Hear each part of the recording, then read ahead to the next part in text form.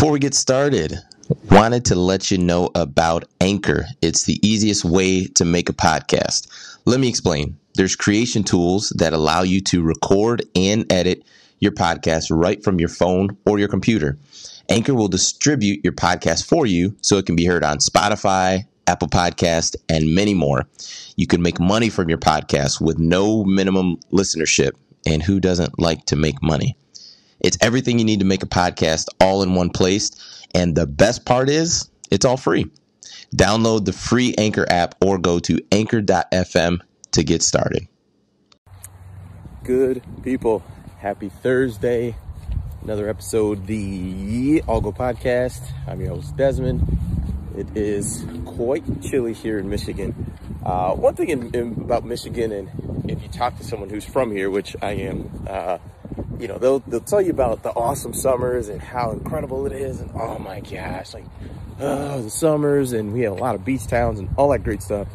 What they don't say is summer lasts for 2 months. That's it. June and July. That's your summer. I'm exaggerating a little bit, but it's pretty nuts that it's like late April right now. And it snowed 2 days ago, like a snowstorm, and raining. Yesterday was snow on the ground. Not much today, and now it's like sun's shining a bit, but nonetheless, it's just temperamental would be a good way to describe our weather. But anyway, wanted to talk about two topics today. One is what college football can learn from the NBA, and also Lincoln Riley, and is he really an offensive genius? Before I get started, please like, subscribe, collect the likes, all that good stuff. Appreciate the support. But as far as what can college football learn from the NBA, is I was just kind of looking at the landscape of like the NBA and the amount of guys who have already been injured. The list goes on, and some of them are, freak injuries, like LeBron James, his injury. That had nothing to do with, playing back as far as wear and tear. Like, that was just a guy rolled up on him. That's part of sports. It's part of basketball. So that part is understandable. But the other guys, like, this really popped in my head with James Harden, because he was rehabbing his hamstring injury, had a setback, and now is out like indefinitely. But it led me to, think about how many guys have been hurt this year. Some of it is, soft tissue, and, some of it is things like tailbone bruise, like with Steph Curry.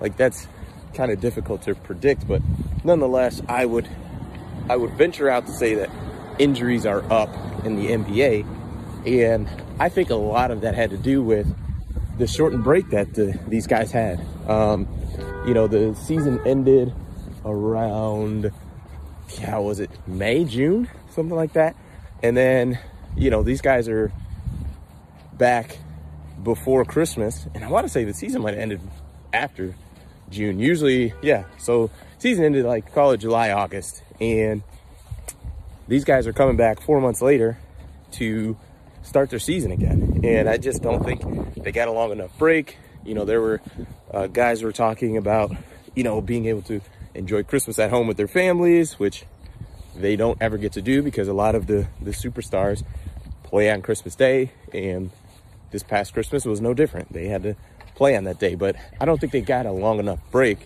And you're seeing, superstars in the league. Kevin Durant has been injured. James Harden has been injured. I believe Kyrie's been injured. Steph Curry, LeBron, AD, like the list goes on. And I point those guys out because when you get to a certain point in the league, you kind of understand how to take care of yourself and take care of your body. As a rookie, as a young guy, you don't really know like what an 82 game schedule plus playoffs looks like and what it does to your body. But all of those guys are, I think the least tenured guy of who I mentioned is probably AD or Kyrie at, 6-7 years in the league. So these guys know what they're doing, but the fact that they are getting injured, to me, shows that the NBA did not give them enough rest, enough time off. And for college football, and especially the guys, the teams that had spring seasons, I think they need to be very careful and very weary of having guys play full contact spring football and then going and having these guys in July and August get back in training camp in full pads and hitting and doing the same thing.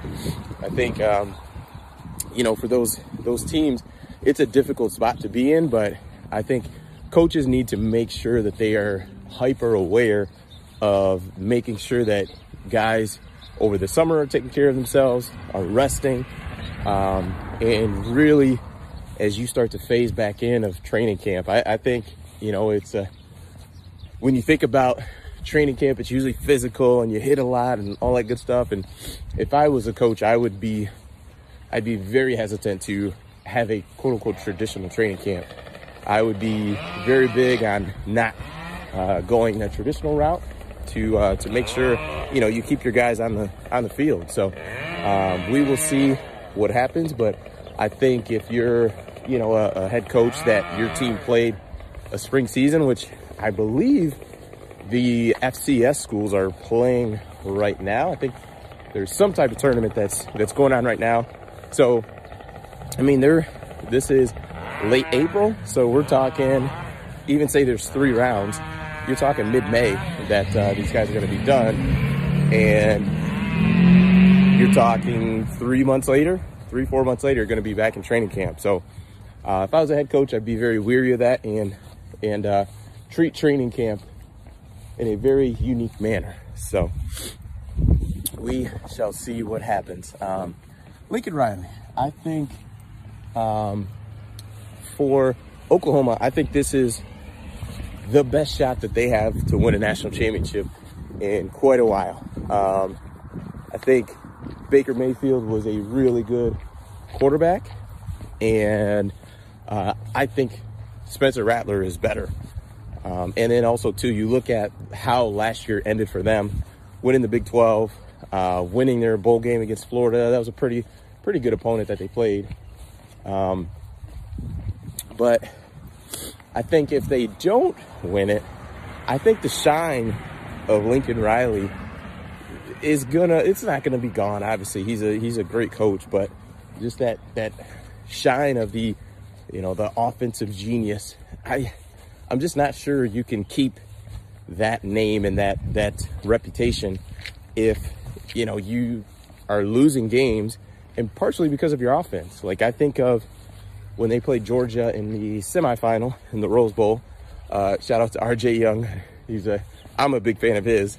He probably doesn't know who I am, but listen to his podcast. But he had a tweet last week that just said, if anyone brings that up, it was a meme or something of like somebody throwing stuff around, being all pissed off, just because they had Georgia on the ropes, 31-17 in the first half, and they scored no points in the third quarter.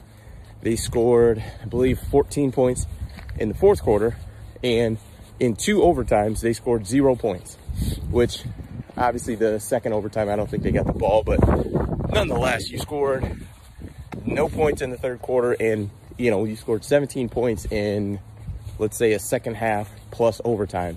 Like, you're the offensive genius. You got to be better than that, especially in a game that you were ahead, you were winning. And Georgia at that point wasn't a high-flying offense. They still aren't, but you've got to be able to close that deal. And I think this year, I think everything's going to be there for them to win the national championship. And I think if they don't get it done, I'm not sure he will. And people could say, like, oh, well, he just hasn't done it yet. That's correct. But if I could, it's not a fair equivalency, but I could say that about Jim Harbaugh, that, Michigan can win a national championship. They just haven't done it yet. Well, at some point you understand that winning a national championship is not just a pop out of nowhere, that you totally change as a head coach and all of a sudden you get great in specific situations and situational football, and you recruit better, and that usually doesn't happen. You are who you are. You could get a pop like LSU did, but I would argue that LSU has always had the talent there to win a national championship. They just couldn't get the quarterback down. And then, you know, Les Miles is too old school. Running, you know, power toss every couple plays, that's not going to get it done. So it'll be interesting. Oklahoma was actually my preseason pick to win the national championship, but I don't know. I think if Lincoln Riley doesn't get it done this year, I think there'll be some questions on if he will get it done. But we shall see. As I mentioned, like, subscribe. Appreciate the support, and yeah, have a good one.